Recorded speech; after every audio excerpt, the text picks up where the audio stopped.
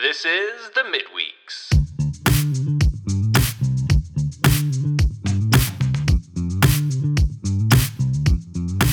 Hello, this is bonus track day.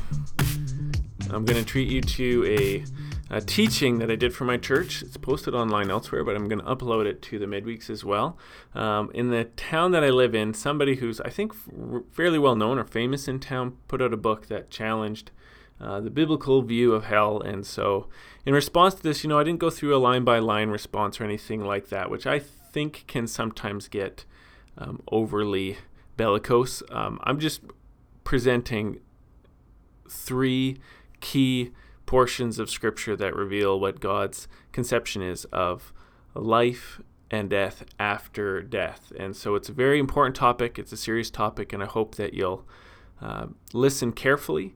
And if anything said that challenges you, grab your Bible and read it for yourself. This is one of the best things about Christianity, is that we have the Bible in our hands. And so you can always read it for yourself and study for yourself, which I encourage you to do. But without any more delay, here is a special teaching on life and death after death. Hi, Calvary Chapel. I'm making this video for you today because I know that there's been some news articles in Steinbach where an author has written a book challenging, they might say, the regular interpretations of hell. And so I want to take some time and just talk about the topic of hell biblically. For your sake, you'll know where I'm at least, and I can point you to some scriptures which I think are really important scriptures for thinking about this topic. But before we look at the Bible, I just want us to remember that this topic is a humongous and weighty topic. Many of you may remember that my dad died a couple of years ago. He was diagnosed with a brain tumor in fall, and then he passed away early the next year, so just a few months. And that was one of the hardest seasons of my life, along with other things. And a few months after that, I had this dream one night. I think I was away at the Salt and Light Pastors Retreat, and I had this dream, and in the dream, I was at an airport with my dad, and we were coming up to the security line, where you're going to get on the plane. If you don't have a ticket, you can't cross the line. And I remember my dream, my dad handed me a wad of money, but he couldn't come over the line. I was going on ahead on the airplane, and he couldn't cross over the line. And I will remember to the day I die this look of profound sadness on my dad's face.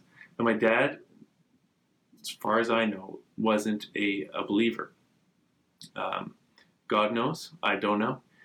And I'm not sharing that story to say that I've had some secret knowledge into his fate or anything like that. But what I am sharing that story is, I spent days and days after that just with the weight of the question, what happens after you die? And what happened to my father after he died? And knowing that this is huge with permanent consequences, what happens after you die is one of the greatest questions of life. And it has profound consequences, what is going to happen or what you believe about it as well. And so I'm just sharing that story to say that I have faced that thought very deeply. And I know that there is a lot of emotion behind this stuff. And I know that there's a lot to cry about. And there's also a lot to be happy about when it comes to thinking about life after death or death after death as a Christian. And so one of the things that we've also been talking about very recently is this idea of meism or existentialism, which is this philosophy that's permeated all of our culture very deeply, that says there is no God, and therefore there's no life after death. But because there's no God, there is no real right and wrong. And so if you're going to have any meaning in your life, you get to decide. What are you? You decide. What is your life? You decide. Does your life have meaning? You decide. What's the future? You decide. Are you going to have thoughts about what happens after you die? You decide. What's right and wrong? You decide. All this stuff, the pressure is on you to decide, as well as the quote-unquote freedom for you to decide. And so when people in general talk about these huge ideas, there's always going to be a push to decide that you think or we think what's going to happen in the future based on how we want to feel, or even the idea of what kind of person I want to be, right? So if there is a hell, traditionally understood as a place of judgment and punishment that lasts forever, there's this way that, if I believe this, I must be a bad person, because why would anybody want someone to endure that? That can be how we think. I don't want to be a bad person. I want to be a good person. So I want to imagine good things happen to you after death.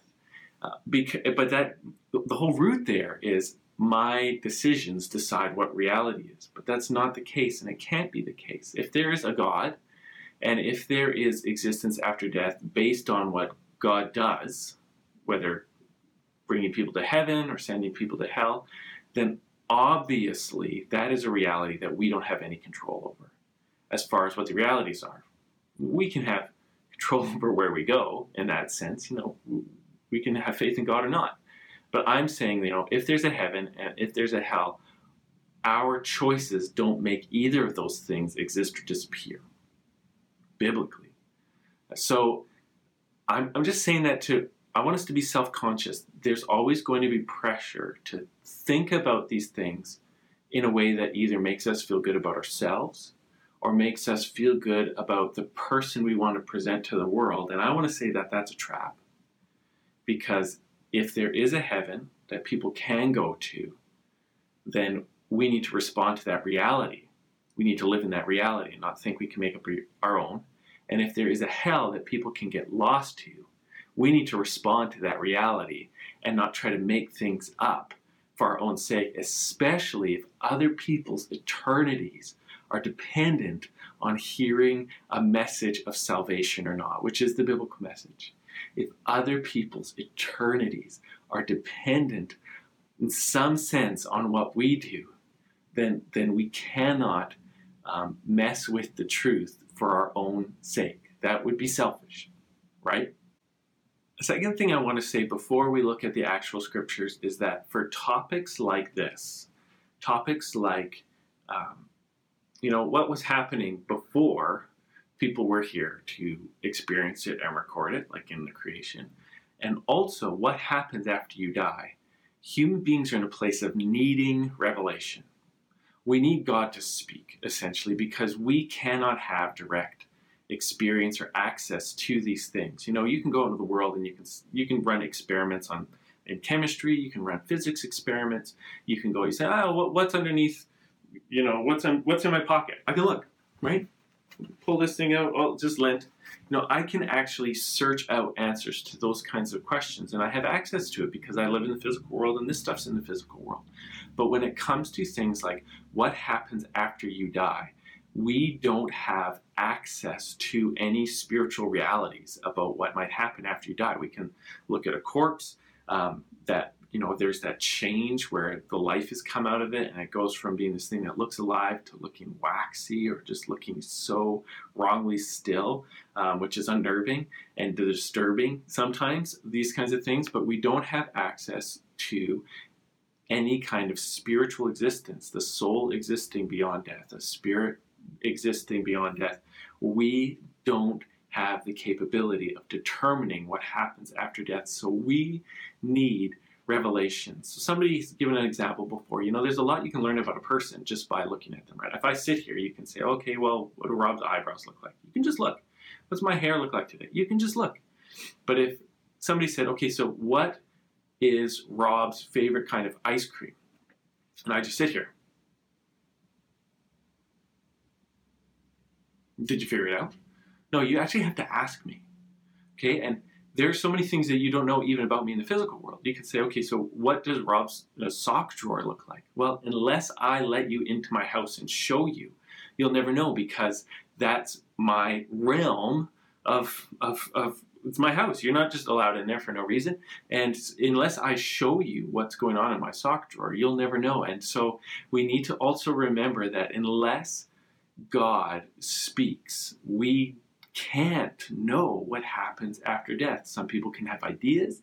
Maybe some people can philosophize. Maybe some people can use analogies from the physical world and say, well, because, when you die, or in real life, when you go to sleep, then you wake up. Maybe it's just like that. You go to sleep and you wake up somewhere else. Or maybe they look at the cycle of the seasons and say, well, life and death is just the cycle like the seasons. And they might believe in reincarnation or something like that. And maybe we like some of these ideas, and maybe we're afraid of some of these ideas. But unless God has actually spoken, we don't have access to the truth or the facts. We can't.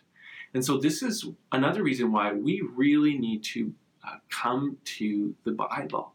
And this is a reason why Jesus is so precious to us Christians, because he is the man come down from heaven. He's the Son of God, so he's come down from heaven, and he actually knows. That's our faith, that Jesus himself actually knows things that no one else could ever know. And on top of that, we believe that the Holy Spirit has come down from heaven and has inspired the prophets and the apostles to write God's truth to us. And so the Holy Spirit actually knows. He knows heavenly realities. He knows what was going on before there was any creation because he was there. And he knows what happens with life and death after death because he's there. And so we are completely dependent on God speaking. And our faith is that the Bible is God speaking to us, that the Holy Spirit inspired these words and oversaw their production so that these are dependable words about what happens after you die. So with those thoughts in mind, let's turn to some scripture. Okay, so I'm going to go into the Gospels and we're going to hear Jesus speaking in the Gospel of Matthew. And I'm going to go to Matthew 25 because in Matthew 25 we get Jesus speaking about the final judgment and what happens after death in a way that seems to me to be fairly clear, as in he's actually talking about the events and he's not using a lot of metaphor. All right, so I'm going to read this starting in verse 31, and he's talking about his return. So he's going to die, he's going to rise from the grave, he's going to go to heaven, he's going to reign from heaven for a period, and then he's going to return for a final judgment. And so this is Jesus describing for his disciples what the final judgment is going to look like. And just listen for how little metaphor is used in this. It sounds very factual, actual. He's not talking about fish being pulled out of the sea or a tree growing or anything like this. It sounds very factual, actual. So listen to this. It says, when the Son of Man comes in his glory and all of his angels with him, then he will sit on his glorious throne, and before him will be gathered all the nations. I understand that, talking about the resurrection of the dead, where he's going to raise everyone from the dead for judgment. And he will separate people one from another, as a shepherd separates the sheep from the goats. And he will place the sheep on his right, but the goats on the left. Again, so sheep and the goats, he's talking about different kinds of creatures, but he's still just using a picture to describe certain kinds of people, and he's going to explain what is the difference between this here. Then the king will say to those on his right, come, you who are blessed of my Father, inherit the kingdom prepared for you from the foundation of the world. For I was hungry and you gave me food, and I was thirsty and you gave me drink, and I was a stranger and you welcomed me. I was naked and you clothed me, and I was sick and you visited me. I was in prison and you came to me. Then the righteous will answer him, saying, Lord, when did we see you hungry and feed you, or thirsty and give you drink? And when did we see you a stranger and welcome you, or naked and clothe you? And when did we see you sick or in prison and visit you? And the king will answer them, truly I say to you, as you did to one of the least of these my brothers, you did it to me. Then he will say to those on his left, depart from me, you cursed, into the eternal fire prepared for the devil and his angels. For I was hungry and you gave me no food. I was thirsty, you gave me no drink. I was a stranger, you did not welcome me. Naked, you did not clothe me. Sick and in prison, and you did not visit me. Then they will also answer, Lord, when did we see you hungry or thirsty or a stranger or naked or sick or in prison and did not minister to you? And then he will answer them, saying, truly I say to you, as you did not do to one of the least of these, you did not do it to me. And these will go away into eternal punishment, but the righteous into eternal life. So there's two big things going on here. Okay, so one of the big things here is Jesus telling his disciples, you have to care about each other. and I will receive every kind thing you do for my people as you caring about me, and you'll be rewarded in all of eternity for it. And he says to people who did not care about loving Christians or caring for Christians or caring for the least of these, that of course you didn't know God. You don't have any love for God's people. How could you know God? And so there's that, the strong exhortation: care for the people of God, and you will be rewarded. Don't, and you'll be punished. But the terms of the reward are to enter into the kingdom of God's inheritance, because you're blessed by the Father, and the terms of the punishment are to be cursed and go into eternal fire prepared for the devil and his angels, called again eternal punishment. And so here's Jesus in one of the times he's speaking most clearly about existence, not just past death, but after the judgment. Okay, so most people are going to die before the final judgment, and we're talking about what happens after the final judgment. And after the final judgment, there is an existence that is to be feared, an eternal punishment, dwelling under a curse and dwelling with the devil and his angels. Right? That is frightening, to imagine being in that existence. And Jesus talks about that with the same level of kind of factual actualness that he is talking about Christians blessed by the Father and going to dwell with him forever. There's that parallel. There's these two futures for people, depending on faith in Christ and how your faith shows its love for believers. He said these are the two destinies. And so this is really one of the foundation stories of why Christians believe what they believe about eternal life, because of the words of Christ. An existence under a curse with the devil and his angels, that's an eternal punishment. And that's that same word, eternal life, going to be with God forever, eternal punishment, going to be with the devil forever, essentially in a place that is to be feared. Now, I want to go into another story here. This is a story from Luke. And I mean story as in, it's a story about Jesus, and I'm not saying it's a made-up story. These are records of Christ's life from people who were with him. And so Jesus did tell a parable. This one's a parable, but it looks like a parable where Jesus is using his understanding of what happens after death to make a point. Similar to the last one. What happens after death? Well, I'll tell you a story to make a point about how you need to live now. Okay, so this is the story of the rich man and Lazarus. There was a rich man who was clothed in purple and fine linen, and who feasted sumptuously every day. And at his gate was laid a poor man named Lazarus, covered with sores, who desired to be fed what fell from the rich man's table. And moreover, even the dogs came and licked his sores. And the poor man died and was carried by the angels to Abraham's side. And the rich man also died and was buried. And in Hades, being in torment, he lifted up his eyes and saw Abraham far off and Lazarus at his side. And he called out, Father Abraham, have mercy on me, and send Lazarus to dip the end of his finger in water and to cool my tongue, for I am in anguish in these flames. But Abraham said, Child, remember that in your life you received good things, and Lazarus in like manner bad things. But now he is comforted here, and you are in anguish. Besides all this, between us and you, a great chasm has been fixed, in order that those who would pass from here to you may not be able, and none may cross from there to us. And he said, Then I beg you, Father, to send to my father's house, for I have 5 brothers, so that he may warn them, lest also they come to this place of torment. But Abraham said, They have Moses and the prophets, let them hear them. And he said, No, my father Abraham, but if someone goes to them from the dead, they will repent. He said to him, If they do not hear Moses and the prophets, neither will they be convinced if someone should rise from the dead. Okay, so here's the story about a rich man and a poor man who lies out at his gate, and what happens to them after death, with a point about how we should live life today. And the description of existence after death, now Jesus doesn't talk about if this, obviously this is before the final judgment, sorry. Jesus does mention, this is before the final judgment because Lazarus wants someone to go back and warn his brothers about what it's like afterwards. So this gives us some information that it's very likely that when someone dies, they go into some kind of consequence for their life.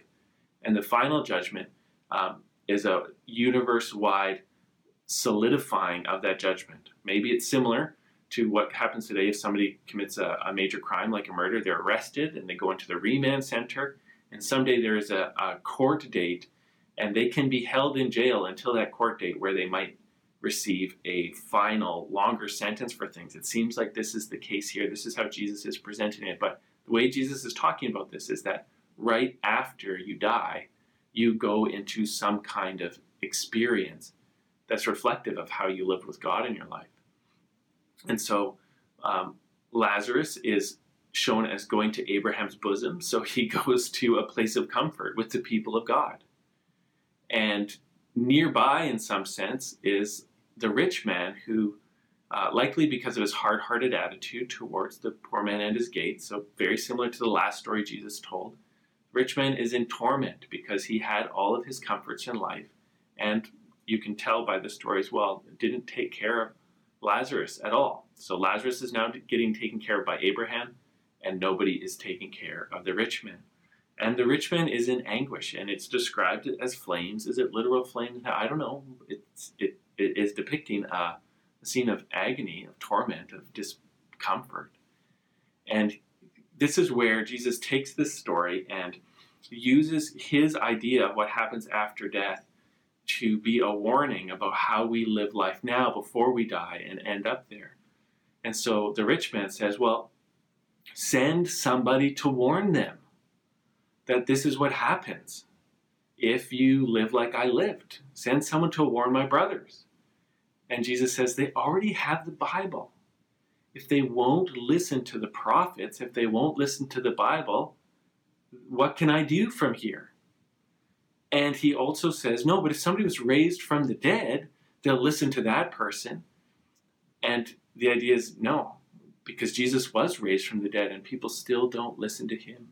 And one other detail I forgot to talk about here is, Lazarus is the rich man is hoping Lazarus will come and give him some kind of comfort, just even a drop of water on my tongue. And Abraham says, you know what, that's impossible. There has been this chasm fixed so that I can't go to you and you can't come to me. And it reflects the permanency of the eternal state. There's no changing. Even if someone wanted to do something after death, it can't. This is an effect that takes place and is permanent. There's no crossing over. And so if we're going to let Jesus' story, who is the man from heaven, who is the Son of God, who knows what's happening, if this story is to actually work on us, we are meant to pause and reflect and say, am I living in such a way that I'm going to be rewarded after death because of, by faith, taking care of people around me? Or am I in danger of going to a place of torment that I cannot escape from because I've lived selfishly and I've ignored the Word of God? That's the point of what Jesus is talking here. And if there actually is no possibility of a torment after death, or if we go to torment after death, but then we can get rescued out of it, this story doesn't make any sense. Why would you take care of Lazarus if you know that you can actually get rescued from the flames? Why not just live your life now the way you want? And then even if something bad happens for a little while after you die, then it'll probably end. No big deal. That's not the emphasis of this story. This emphasis of this story is that it is a real warning of what can happen to you after you die. And so in this life now, listen to the man who's come back from the dead. Listen to the Word of God and live in such a way that you don't go there, but instead you go to the reward of the saints, which is to go and dwell in the presence of God in comfort with the saints who have gone before us.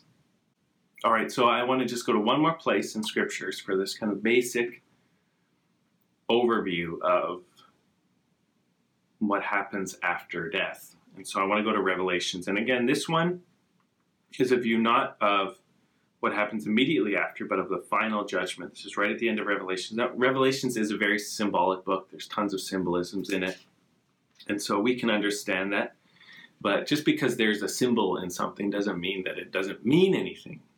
When you're driving down the highway to Winnipeg and you see a sign that says maximum 90, that's a symbol. It doesn't do anything. It's just paint on metal. But it symbolizes that if you drive above 90 kilometers an hour, the police have the authority to stop you and fine you or jail you or whatever you want. It's a warning. It's a symbol. It's a warning, but it's a warning with teeth. And so also from the book of Revelations, even though there's lots of symbolism in here, these are symbols with teeth. They mean more than the pictures. They don't mean less. And so let's read this here. The judgment before the white throne. It says, "And when I saw a great white throne and him who is seated on it, and from his presence earth and sky fled away, and no place was found for them. And I saw the dead, great and small, standing before the throne. And books were opened. Then another book was opened, which is the book of life, and the dead were judged by what was written in the books, according to what they had done. And the sea gave up the dead that were in it, and Hades and death gave up the dead that were in them, and they were judged, each one of them, according to what they had done. Then death and Hades were thrown into the lake of fire. This is the second death, the lake of fire. And if anyone's name was not found written in the book of life, he was thrown into the lake of fire." Okay, so you have this picture of heaven and earth fleeing away. So this age is done. Jesus has returned. It's the final judgment. And you see in there's these pictures of the ocean giving up their dead and death and Hades giving up their dead. And so every person comes to the judgment seat. Everyone who's ever lived is going to be resurrected in that sense of coming to stand before God. And then these books are opened, which is a picture of every human life coming under judgment, every human life coming under evaluation and being judged according to what we had done. And then there's this other book that is the book of life. And if your name is written in that book, then you go on to live in the new heavens and the new earth with God, and you don't get thrown into the lake of fire. Now, there's lots of symbolism in here. I grant that. But these symbols have teeth. And what it seems to me, at least, is the warning and the hope from here is that the warning is that nobody escapes. And we all come back to our Creator, and our Creator does evaluate our life. And if we never came to a faith relationship with God and are saved and have the life of God flowing out of us, if we're not reconciled to God, which is, I think, that the symbol of having your name written in the book of life, that God's chosen you and you've come to God in faith, both of those things together, then you join with God's enemies in the lake of fire, or in that existence that is a torment that goes on. And a chapter or two earlier, John writes this about the lake of fire. It says this. This is a few verses earlier. It says this. "When the 1,000 years were ended, Satan will be released from his prison and will come out to deceive the nations that are at the four corners of the earth, Gog and Magog, to gather them together for battle. Their number is like the sand of the sea, and they marched up over the broad plain of the earth and surrounded the camp of the saints and the beloved city. But fire came down from heaven and consumed them. And the devil who had deceived them was thrown into the lake of fire and sulfur, where the beast and the false prophet were. And they will be tormented day and night forever and ever." All right, so this lake of fire, very similar to the rich man's experience of fire, will go on in torment forever and ever, just like Jesus said in Matthew, that being cursed and sent to be with the place that the devil and his angels, that place that was prepared for them, it goes on forever and ever, John says. So we got these three stories, Matthew, Luke, and the Revelations, and all together what this presents is after death, people do go to an intermediate state where there is some consequence for our relationship with God, which is fine, but the final judgment is the big thing. And the final judgment is presented by Jesus and presented by the Apostle John, writing in the Holy Spirit, as either going to be with God in the new heavens and the new earth, in an existence of comfort and joy in God's presence, or an existence that endures with Satan and his angels in torment And that's what we tend to call hell, this idea of a judgment from God where we're punished for our rebellion against him and exist with Satan and his angels in a place of torment. And this is this idea that, of course, it's unpleasant. And of course, there's a way of saying, I wish it weren't true, but in one sense, what do our wishes do? Our wishes don't save anybody from going there.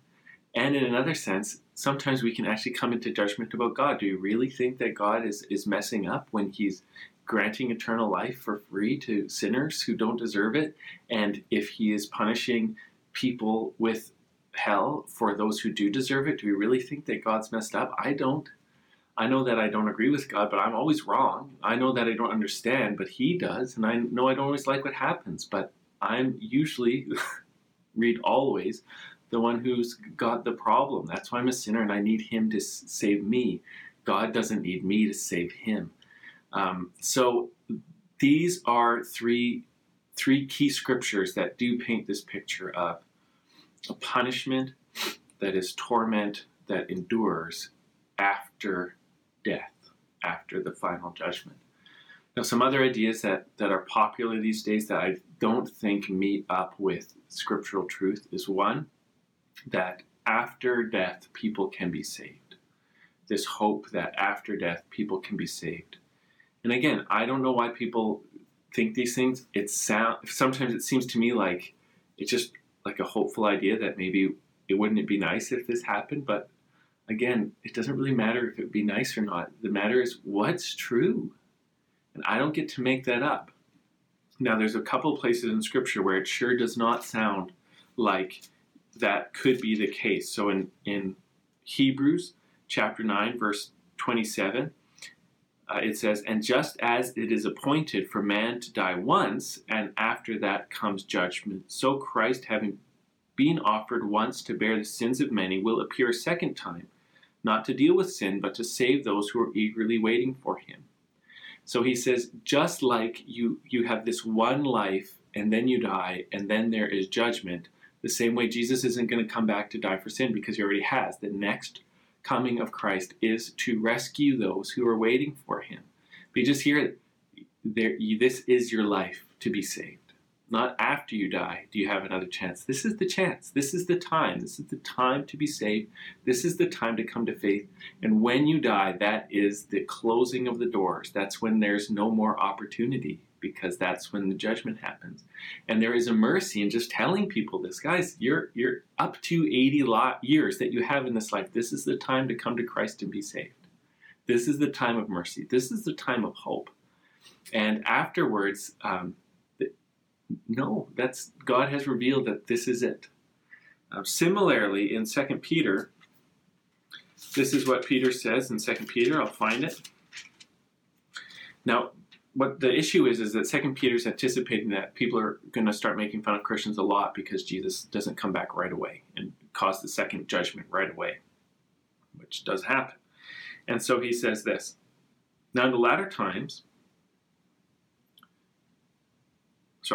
Now this is the second letter that I'm writing to you, beloved. In both of them, I'm stirring up your sincere mind by way of reminder that you should remember the predictions of the holy prophets and the commandments of the Lord and Savior through the apostles, knowing this, first of all, that scoffers will come in the last days with scoffing, following their own sinful desires. And they will say, where is this promise of his coming? For ever since the fathers fell asleep, all things are continuing as they have from the beginning of creation. For they deliberately overlook the fact that the heavens existed long ago, and that the earth was formed out of water and through water by the word of God, and that by means of these the world that then existed was deluged with water and perished. But by the same word the heavens and earth that now exist are stored up for fire, being kept until the day of judgment and destruction of the ungodly. But do not overlook this one fact, beloved. Okay, this is Peter talking to all of us. Are you the beloved of God? Don't overlook this fact. That with the Lord, 1 day is as 1,000 years, and 1,000 years as 1 day. The Lord is not slow to fulfill his promise, as some count slowness, but is patient with you, not wishing that any should perish, but that all should reach repentance. But the day of the Lord will come like a thief in the night, and then the heavens will pass away with the roar, and the heavenly bodies will be burned up and dissolved, and the earth and the works that are done in it will be exposed. So this, out of all the things Peter's saying here, he's saying this: God is being patient now with sinners. Now is the time when God is being merciful and patient. We should have all been killed a long time ago for our sins, but now is the time where he is patiently enduring generation after generation of people, desiring that people be saved. And I think it's both unfactual and unloving to push the hope that people be saved into another life, because if now's the only time to be saved, then we're delaying actually helping people be rescued, because we've made up thinking that they could get rescued in another time. And so Peter is saying the mercies of God are being expressed now with his patience, but not after the final judgment. The kindness of God to sinners, the patience of God is happening now that Jesus hasn't returned yet. Now is the time to help people avoid the judgment of God, because once they die and once Christ returns, then there is no more time for that. That's when it's all over. And so this is the encouragement for us. Heaven is real. And you can be saved by coming to faith in Christ. You put your trust in him, you follow him. And if you're a believer, live in that excitement. You're not going to have a death like that. You're going to die and go to be with Jesus.